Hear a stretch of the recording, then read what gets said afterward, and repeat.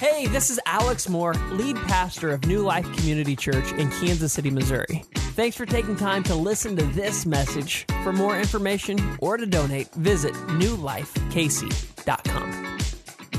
Hey, welcome to church. Happy Easter. My name is Alex, if I haven't had the chance to meet you, and I'm the pastor here at New Life. And of all the churches that you could go to on this Easter Sunday, you've chosen to be here with us, and we do consider that a great honor, and we are so thankful that you are here on this wonderful Easter Sunday. Now, there are some of you who would not feel complete with your Easter Sunday if we didn't do one thing. And so in the church, there's this thing called the Paschal greeting. You don't even know it's called that. It's called the Easter Annunciation. It's where we actually do this little thing, and you didn't know what it was called, but we're going to do it and get it out of your system once and for all, okay? Are you ready? Yes. He is risen.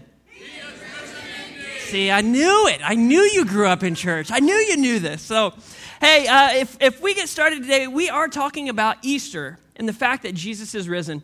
You guys remember back in the day when Jay Leno had like a late night show, and he used to send out like a crew on the street just to like interview people and ask them questions, and you found out that the world that we live in is not very intelligible? Yeah, I remember finding that out too. And so I thought if we went out on the streets and we asked people, like, what do you think the biggest day is for Christians? What answers we would get. And I think that most people would say the biggest day for Christians is Christmas, because, it's Christmas. But I think, honestly, the biggest day for Christians is really Easter. And if it wasn't for Easter, I don't think anyone would have ever thought or dreamt of celebrating Christmas. And so what is Easter? Why is it such a big deal? The other day, my brother-in-law was over at the house, and he was decorating eggs with my kids, which I didn't anticipate for my brother-in-law. He didn't seem like the type to decorate eggs, but he was at the house doing this, and when he saw me, he was like, "Hey, Pastor." He was like, "This Sunday's like the Super Bowl for you, isn't it?" He's like, "For you and your church." And I was like, not missing a beat. I was like, "Yeah, man, it is, and you're not going to miss the big game, are you? You're coming to church 10 o'clock Sunday." And he was like, But even he, who's not here today, he even knows that Easter is the big event for us as Christians. And what are we celebrating? Well, we're celebrating an event that split history between BC and AD. And it's about this person named Jesus who died by execution. He died in a horrible manner, in a way that lots of people died by crucifixion. But what makes him unique is 3 days later, he came back to life. And that event, that resurrection, which simply means to come back to life, that is what we are celebrating, which is the cornerstone of our entire faith. If Jesus hadn't walked out of the grave, we wouldn't be following him. If he didn't walk out of the grave, man, a whole lot of things would change. And I know that there's a lot of people who grow up in church and they believe that Jesus rose from the grave just because they believe the Bible's true. And if the Bible's true and the Bible says it, then I believe it. And I think that's a good place to be. That's all right. But there were people who believed in the resurrection of Jesus before the Bible was even put together, before the Bible was compiled. I don't know if you know this or not, but there has to be a birth before there's a birth certificate. And so the thing that we're celebrating is the event of Jesus' resurrection that happened prior to anybody writing about it. And so you may be here and you may say, I don't really put myself in that category of Christian. I don't really follow Jesus. I mean, I'm here because it's Easter and I'll see you again on Christmas. But you don't really follow this every day. That's okay. You're here. I love that you're here. But I want you to know that you can believe in the resurrection of Jesus without having to embrace the Bible. Because, in fact, there were people who began to believe in the resurrection of Jesus the day it happened. Right? If you saw somebody that you knew who had passed away alive again, wouldn't that rock your world? I mean, it would rock your world. This past Monday, my dad did a funeral for a friend of his named Ron, and I went over for the visitation, and I saw Ron's body in the casket. And I'm telling you right now, if Ron walked in those back doors, I would do some things you've never seen me do before. I don't know exactly what I would do, but I think I might just pull my phone out and click that little button that says live, and I might go on Facebook Live for the first time ever. I would be on Instagram Live. I would be tweeting. I don't even know what to tweet, but I would be tweeting it. I would be on TikTok. I don't even know what you do on TikTok, but I'd be TikToking. I would be snapping people. I don't even know who's on that one app where it takes a picture this way and of you. I'm on that too. We're doing it all because I want everybody to know he was dead and he is alive, and it's freaking me out. Like, it's amazing. This is so incredible. And so just like if you knew somebody who had passed away and like they were in the grave, they came back to life, it would revolutionize your life. Your worldview would immediately change. And the people who saw Jesus did what I would do. They went to social media.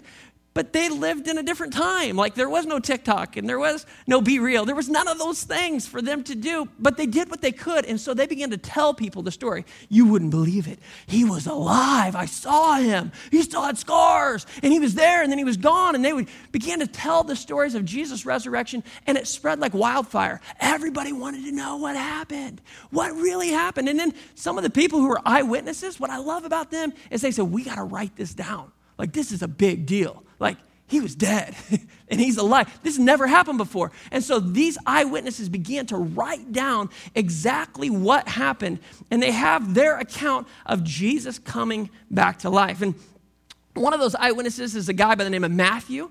And so we see some of his writings in the Bible as he wrote, here's the life of Jesus. And then there's another guy by the name of John. And I'm going to actually have us look at John's account of what happened on that very first Easter morning, because it changed the world. And so who is John? John is a pretty familiar name. It's a popular name. My grandfather's name was John. I've gone to school with John. Raise your hand if you know somebody named John. Everybody knows a John. Everybody knows a John. And in the Bible, there's lots of Johns, but the John who wrote this story of the resurrection of Jesus was one of Jesus' disciples. Jesus had selected 12 dudes to follow him. And they spent 3 years of their life traveling with him. They were on boats together. They were around campfires together. They were a part of these crazy miracle stories where like people who were blind all of a sudden could see. Like these disciples witnessed that. They witnessed Lazarus coming forth from the grave. They witnessed somebody who had been lame and never able to walk, walking. They witnessed the woman who had the issue of blood being healed. They witnessed all of these things for 3 years. They followed Jesus. They lived with Jesus. They saw him walk on water. They know this guy is incredible. And John is a part of that group. And not only is John just one of the 12, he's actually part of an inner circle. There was about 3 dudes that spent more time with Jesus than anybody else. John was one of them. And then there was his biological brother, James. And then there was his brother from another mother named Peter. And so him and Peter, they had a fun, exciting, competitive relationship. Whenever there was anything to happen, they were always at one another's throat. They wanted to be the favorite disciple. They wanted to be the one that Jesus loved more than anybody else. They wanted to be the guy that Jesus looked to. And so John, he wrote his account after Peter got a little bit older and couldn't say anything. And so when we read John's account of what happened, he refers to himself as the disciple Jesus loved. Isn't that awesome? It's not like Jesus didn't love everybody, but he wants you to know, I'm the disciple Jesus loves.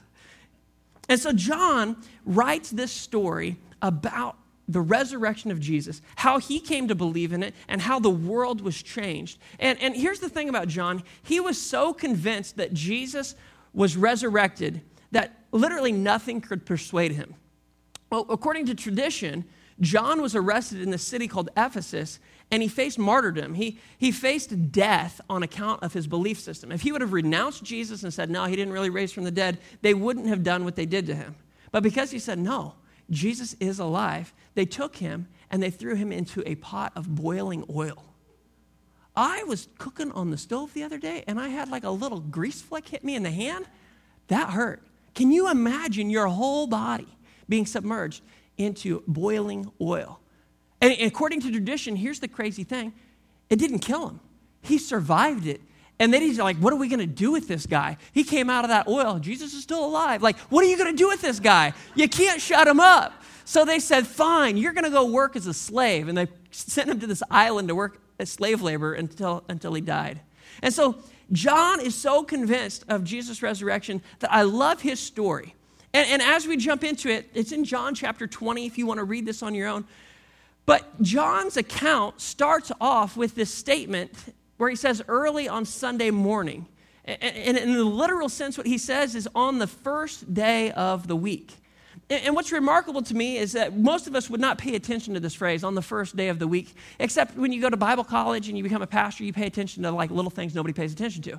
But here's the deal. There's 4 accounts of the resurrection of Jesus. We have John's account. I told you about Matthew's. There's also Mark and Luke. And every single one of them start the same way. They start it by saying, on the first day of the week. They don't say, hey, 3 days after he died. See, this story isn't a continuation of his death. We're not continuing something. No, on the first day of the week. In fact, this is something new, y'all. We're on a new week. We're doing something new. It's never happened before. This is exciting stuff. And just in the verbiage, we're communicating that there is something beginning here at the beginning of the story, on the first day of the week. And then John does what the other writers don't, is that he kind of sets the stage for this resurrection story. And he says on the first day of the week, early on Sunday morning, while it was still dark. Now, of course, he's referring to the fact that it was dark when he woke up. It was dark that morning. But I think that it's interesting that you and I are also familiar with darkness. Darkness is everywhere, it seems like, anymore. I don't know about you. I stopped watching the news a while ago because it was depressing. I didn't feel it was good for my soul. It felt like every time I turned it on, it was just more bad news and more murders and more tragedies and things I didn't ever know. And now I know, and just the brokenness of the world. You want your blood pressure to go down? Stop listening to political commentary. Oh, you can have health. You don't have to listen to that. And so we live in this world that's dark. Several years ago, the Saturday Evening Post ran a cartoon, and it showed this man who was being rescued after being shipwrecked on this tiny deserted island for a long time.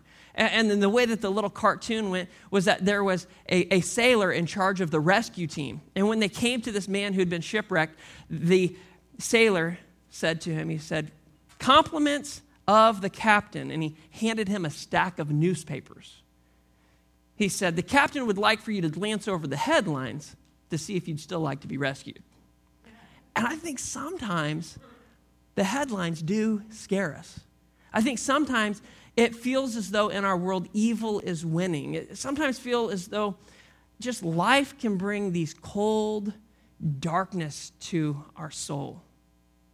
You know, somewhere in our world earlier this week, an old couple received a phone call that their son who lives far away wasn't able to come home for the holidays. And while he told them, hey, the grandkids say hello, and they assured him that they understood, they hung up the phone and they just felt darkness. Earlier this week, a woman was called into her supervisor's office to hear that times are hard for the company and that they're going to have to let her go. We're so sorry. She cleaned out her desk and packed up her hopes for getting ahead and wondered exactly what she would tell her kids when she got home. Earlier this week, someone received terrible news from a physician. Someone else heard the words, "I'm sorry, I just don't love you anymore." Every day, the darkness of infertility overshadows a couple. Darkness, it's everywhere. And sometimes darkness can seem overwhelming. And what's crazy about our story is that John is saying, listen, on the first day of the week, while it was still dark, like no one, I don't think, is ever really ready to encounter Easter until they've spent time in the dark. Easter is the last thing we're expecting in the dark, and I think that's part of what terrifies us about Easter, because this day is not about bunnies in springtime or even peeps. It's not about dressing nice for church. Easter is about more hope than we can handle. And so as we begin to read this story, we're going to look at some of the people that Jesus showed up to, some of the people that witnessed his resurrection. And what I want you to do as we read through this is I want you to say, hey, who do I identify with most in this story? What person is kind of my person? Like that's who I resonate with. So if we will, let's put John chapter 20 up here on the screen. You can follow along with me as we read the resurrection story of Jesus from John's perspective. On the first day of the week, early on Sunday morning, while it was still dark, Mary Magdalene came to the tomb and found that the stone had been rolled away from the entrance. She ran and found Simon Peter and the other disciple, you know, the one whom Jesus loved, John. And she said, they have taken the Lord's body out of the tomb, and we don't know where they've put him. It's interesting that Jesus is not in the tomb, but she didn't look in the tomb. She just saw it from the outside, saw the stone was rolled away, and she assumed somebody snatched his body. There's a body snatcher among us. I don't know where he is, but there's a body snatcher. So she goes and tells Peter in this. And here's what's crazy. There's a true miracle that had taken place in front of her. It's the resurrection of Jesus, but she doesn't recognize it. So verse 3 says that Peter and the other disciple, John, started out for the tomb, and they were both running, but the other disciple, he outran Peter, and he reached the tomb first. There's no rivalry here. He stooped and he looked in and saw the linen wrappings lying there, but he didn't go in. Then Simon Peter arrived and went inside. Now, I know earlier I asked you to say, like, who do you most resonate with? And some of you are like, Peter, he don't like running. That's my man. He is not good. I'm with John. I am getting to that tomb first, y'all.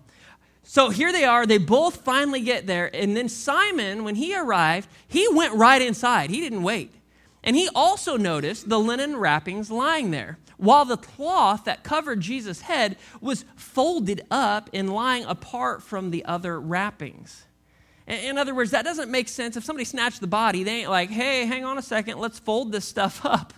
They would have just taken the body and got out of there. And if it got folded up, who folded it?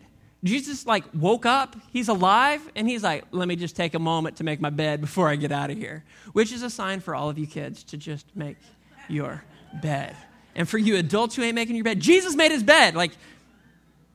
You're like, I'm tired though. He was dead. He did it. All right, verse 8. Then the disciple who had reached the tomb first, John, also went in. Like, Peter's in, I'm going in. And he, notice this, he saw and believed. For until then, they still hadn't understood the scriptures that said that Jesus must rise from the dead. And then verse 10's fun. Then they went home. We're going to pause the story here. And I want us to talk just for a minute about John, the other disciple, the disciple whom Jesus loved.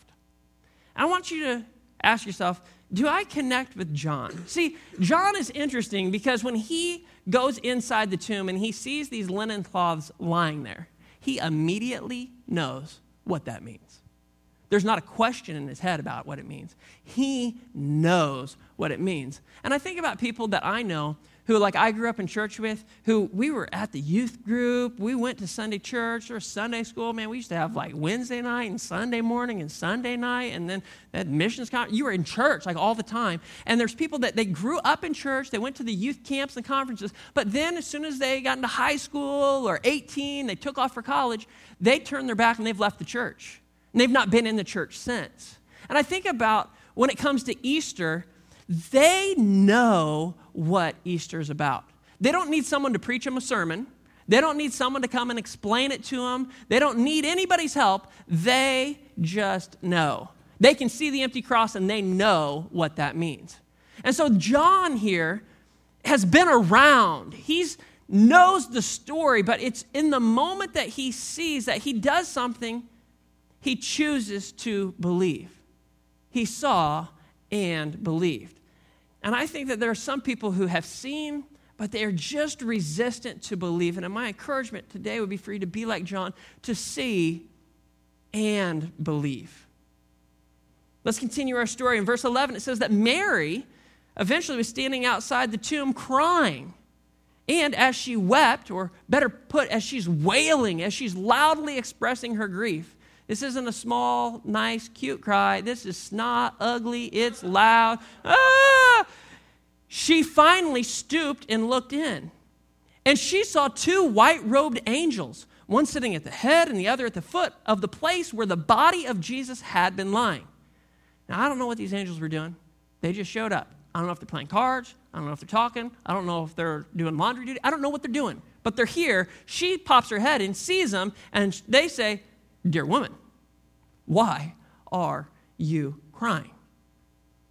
And she said, "Because they have taken away my Lord, and I don't know where they have put him." And so she turned to leave and saw someone standing there. And get this, it was Jesus, but she didn't recognize him. So we start our story off with her showing up to an empty grave. There's a miracle that took place. She didn't recognize it. Now she's talking to angels as though that's normal. And it's like so nonchalant, she's turning around and walking away. And now Jesus is standing there and she don't even recognize him. And so Jesus is like, dear woman. I wonder how they said those words. Because it would probably be like me. Oh, dear woman. Why are you crying? Jesus asked her, who are you looking for? It's never good when Jesus starts asking you questions because he knows the answer. This is fun. Hey, Mary, who are you looking for? I'm right here. Get this. She thought he was the gardener. OMG. So for those of you who have an active imagination, you're picturing this story, I want you to stop thinking about Mary as a brunette, and I want you to start picturing her as a blonde.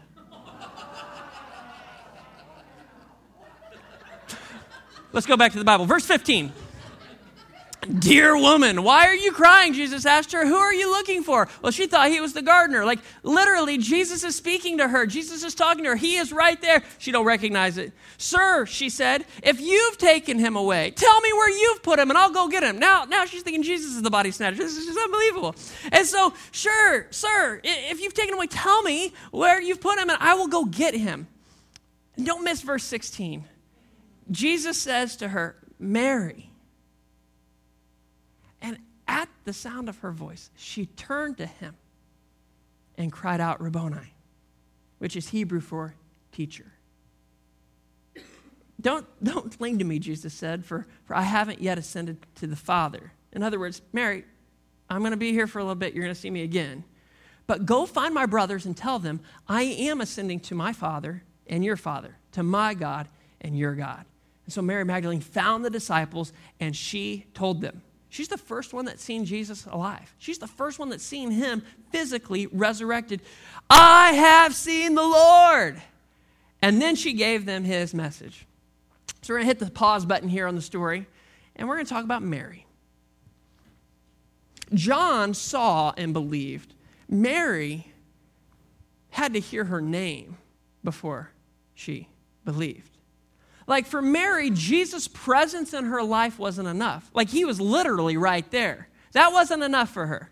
Mary was the first to witness the body snatching, and she could have been the first to witness a miracle, but she misread God's activity in her life. She misassigned it. She said, that can't be God. That's got to be something else. And I think that sometimes our hurt, our grief, our pain, our disappointment can cause us to misread Jesus' presence in our life. See, for Mary, Jesus wasn't personal until she heard her name. He was there all the time, but it wasn't until she heard her own name said by him that she realized who he was. Jesus is for you. And I believe that Jesus is calling your name, just as he called Mary's. And I think for some of you, you know that God's been involved in your past if you stop and think about it. You know that without his protection, without his oversight, it's possible you wouldn't even be alive today. But like Mary, you've maybe just chalked it up to good fortune or good luck. But today, I want you to recognize Jesus has been there all along. And he's calling your name. Do you resonate with John? Do you resonate with Mary?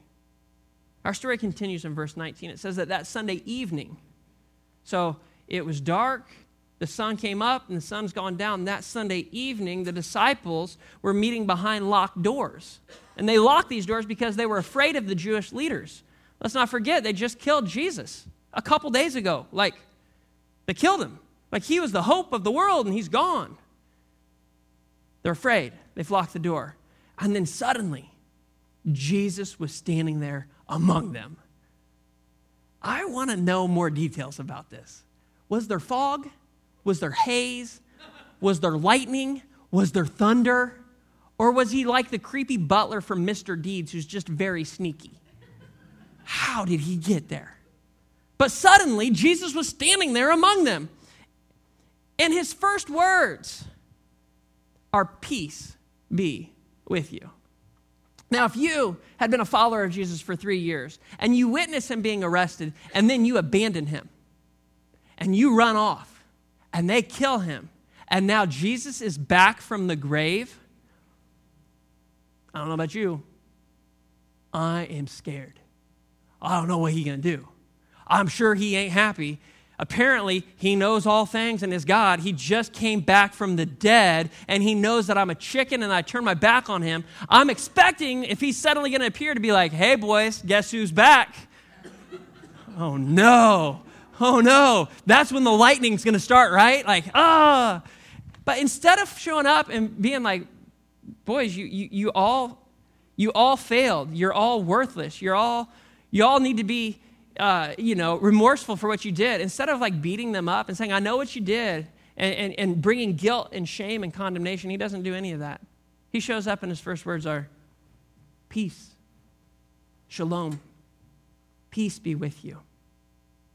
As he spoke, he showed them the wounds in his hands and his side. And get this, they were filled with joy when they saw the Lord. And again, he said, peace be with you. As the Father has sent me, I am also sending you. Then he breathed on them. This is definitely before COVID in 2020. He breathed on them and said, receive the Holy Spirit. If you forgive anyone's sins, they are forgiven. And if you do not forgive them, they are not forgiven. In other words, those who do not respond to the preaching of the gospel are going to be left in their sins in an unforgiven state. But it's your responsibility to take this message to them. So we're going to hit pause on the story again. And we're going to talk about the disciples. See, the disciples believed when they saw him. John saw linen cloths. He saw evidence of Jesus' resurrection. That was enough for him. Mary was in the presence of Jesus. It wasn't until she heard her name. But the disciples, when they saw him, they believed. And I want you to notice what happened inside of them when they saw the Lord. They were not filled with condemnation. They weren't beating themselves up. They didn't feel shame. But as they saw him, they were filled with joy. There was an excitement. There was an anticipation. There was a happiness that came over them. Not the things that we think if we were to stand before God we would feel. And I think that sometimes we have a wrong conception in our head of what it would be like to stand before God. He ain't here to beat you up. He ain't here to bring up your past. He ain't here to tell you how much you screwed up. He's here to tell you there's hope for the future. Sure, you have a past, but I have a future for you. And it fills them with joy. I know some people who wrestle with doubts. And like the disciples, they're almost scared and hiding. They're like in this upper room like the disciples were. And maybe they feel like they've done too many things wrong, or they feel like they've made too many poor choices. But I want you to notice something about Jesus. He showed up suddenly. It wasn't at their invitation. They weren't up there praying for him to show up. He loved them enough to suddenly appear in their lives. And I believe that for some of you, God is about to suddenly show up in your life. Or maybe he has. And if you recognize that Jesus loves you, and the more time you spend with him, it will fill you with joy. The disciples were in a hopeless situation. They didn't know how they could move forward until Jesus appeared and gave them peace. And I wonder how many people are sitting in church services on Easter Sunday right now who are in need of hope and peace. The two things that only God can provide. It's pretty easy to deny the resurrection until he's standing in front of you. Let's continue on. One of the disciples, Thomas, oh, Tommy boy. Now you're thinking of Chris Farley and Matt Foley, and he's the black sheep. One of the disciples, Thomas, nicknamed the twin, was not with the others when Jesus came. Can you imagine? What luck. You go out to 7-Eleven to grab a Slurpee, you come back, and they're like, he was here. What? And that's what they told him. Verse 25, they told him, we have seen the Lord. But he replied, I ain't believing you unless I see the nail wounds in his hands and I put my fingers into them and place my hands into the sides. That's wounds. You know, like, listen, I think you guys are all spooked. You think you saw a ghost. I ain't going to believe it until I touch him, until I see him. And so Thomas here, he's got some friends who are Jesus people. But Thomas is maybe a little bit like you. He's just a little bit skeptical. Like, I hear what you're saying, Jesus people, but I don't know if I buy it. He ain't taking their word for it. What he needs is he's needing some convincing before he's going to put his faith and belief in Jesus. If Jesus is alive and not dead, I'm going to need some more evidence of that. I'm not just going to take that at face value. And so get this, verse 26 says, 8 days later. That doesn't seem like a long time. That's a long time. You know what's happening 8 days ago? Final Four games of the NCAA tournament, and you don't even remember what teams are playing other than UConn just because they won the tournament. 8 days ago, Final Four. 8 days, that's a long time to wait around. But 8 days later, the disciples were together again, but this time, good old Tommy boy, he was with them. And the doors were locked, but suddenly, as before, however it happened the first time, it happened again, Jesus was standing among them. And he says the same words, peace be with you. And then he looked at Thomas and he said to Thomas, hey, why don't you put your finger here and look at my hands? Put your hand into the wound in my side. Don't be faithless any longer. Believe. My Lord and my God, Thomas exclaimed. And then Jesus told him, you believe because you've seen me, but blessed are those who believe without seeing me. Final character we're going to look at today is Thomas. John believes when he sees the linens. Mary believes when she hears her name. The disciples believed when they saw him. But Thomas believed when Jesus invited him to probe and investigate the legitimacy of his claim. Thomas is walking with doubt. He's skeptical. He needs convincing. Like a lot of people I talk to, they have these intellectual barriers. I'm not sure I can put my faith in Jesus. What do we do with this story in the Bible? Or what do we do with creation? Or what do we do with evolution? What do we do with all of these things? And they have questions that need answers, but they're not sure how to get those answers. But they need the permission to probe and to investigate. And just as Thomas was invited by Jesus to probe and investigate, it was through him encountering the truth. Because Jesus is the way, the truth, and the life that he came to believe. There's a scene from a movie from my childhood. How many of you guys were kids in the 90s? Any friends that are kids in the 90s? Look at my people, yes. You guys remember Hook? Yeah, little Robin Williams. They tried to update Peter Pan. So there's a scene in that movie, and I'm actually going to play it for you because most of you are like, I didn't watch that movie. That's a children's movie. But there's an interesting scene. So in the movie, what happens is Peter Pan, he gets old. He leaves Neverland, and so he's no longer a kid. And then he returns as an adult. And all the kids who are there are like, you ain't Peter. I don't think that you're Peter. You don't look like Peter Pan. And so there's this scene in which they're trying to discover whether or not he is, that they're probing, investigating. Check this out.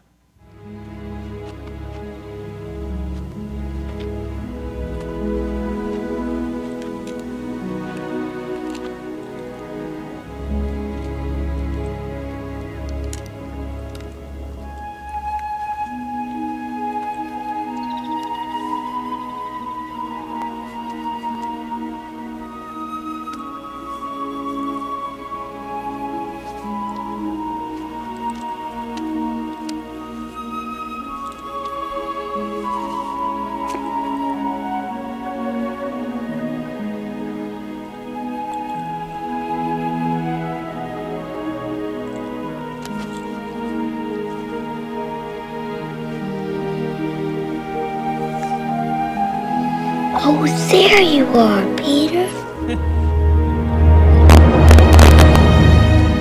I love it. Oh, there you are, Peter. It's not until there's an investigation and a probing and a looking deeply are you really who you say you are? I know that you said that you're the Son of God. I know that you said that you came back to life. Is it really you?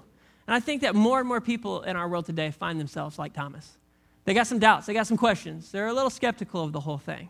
But I want you to know if that's you, Jesus is inviting you to look at the evidence, to investigate it, and to probe it. He's not afraid of your questions. He's not afraid of your doubts. In fact, he welcomes you just as you are. And if you're willing, you have to eventually step over that line of faith. And see, what's interesting to me as we read this is that Jesus says something to Thomas he says to nobody else. He has this line of saying, don't be faithless any longer. Quit hanging on to what you've believed and now believe. He directly commands him to believe. He didn't tell anything to John. John believed. He told Mary her name. She believed. The disciples saw him. They believed. But Thomas, he needs that push. He needs the push to say, hey, enough with your doubts, enough with your skepticism. Believe today. And I want to encourage you today to believe. The final 2 verses in this chapter say this, that the disciples saw Jesus do many other miraculous signs in addition to the ones that are recorded in this book. How incredible is that? He did so many things that we couldn't even record them all in this book. But, and John is saying this as he's wrapping this letter up, he says, but these things are written so that you, the reader of this, may continue to believe that Jesus is the Messiah, the Son of God. And get this, don't miss it. And that by believing in him, you will have life by the power of his name. God so loved the world that he sent his one and only Son, Jesus, that whoever believes in him might not perish, but have life everlasting. The promise of the resurrection is that there is life everlasting available to you, that it doesn't end with death, but there is life available to us after death. The only way to access it, though, is you have to believe. And so today, I invite you to put your faith and belief in Jesus. Just as Jesus was appearing to the disciples, he's still appearing today. And I believe that God is doing a work in some of your hearts, and you know it's time to step over that line and just believe. So what I'd like to do is I'd like to lead us in a prayer. And if you're here and you say, you know what, I'm ready to become a Christian. I've been investigating it. I've been exploring it. Or maybe you're saying, you know what, I grew up as a Christian and I walked away from it, but I know what it is. I want to be that prodigal son that returns. Man, just come as you are. You don't got to get cleaned up first. You just got to choose to believe today. And if you're here and you're like, hey, I hear Jesus calling my name. I hear that this is what I'm supposed to do. Man, let this prayer become yours. And I want to welcome you into the family of God. And so if you guys will, what we're going to do is I'm going to say a prayer, and I'm just going to ask you to repeat it after me. And if you're a Christian in the room, I just invite you to encourage those who are praying this maybe for the first time by praying it along with us. So if you guys would, let's bow our heads, and let me lead you in this prayer. And if you're making this your own, you're saying, I want to step over that line of faith, I want to believe, man, make these words yours. Would everyone say, Dear Jesus, forgive me of my sins. Make me brand new. I believe you died. And you are risen so I could be forgiven, so I could serve you. Fill me with your Spirit and help me believe without seeing. I give you my life. I give you my life. In Jesus' name I pray. Amen. Amen. Thank you for listening to this message. For more information, please visit newlifekc.com.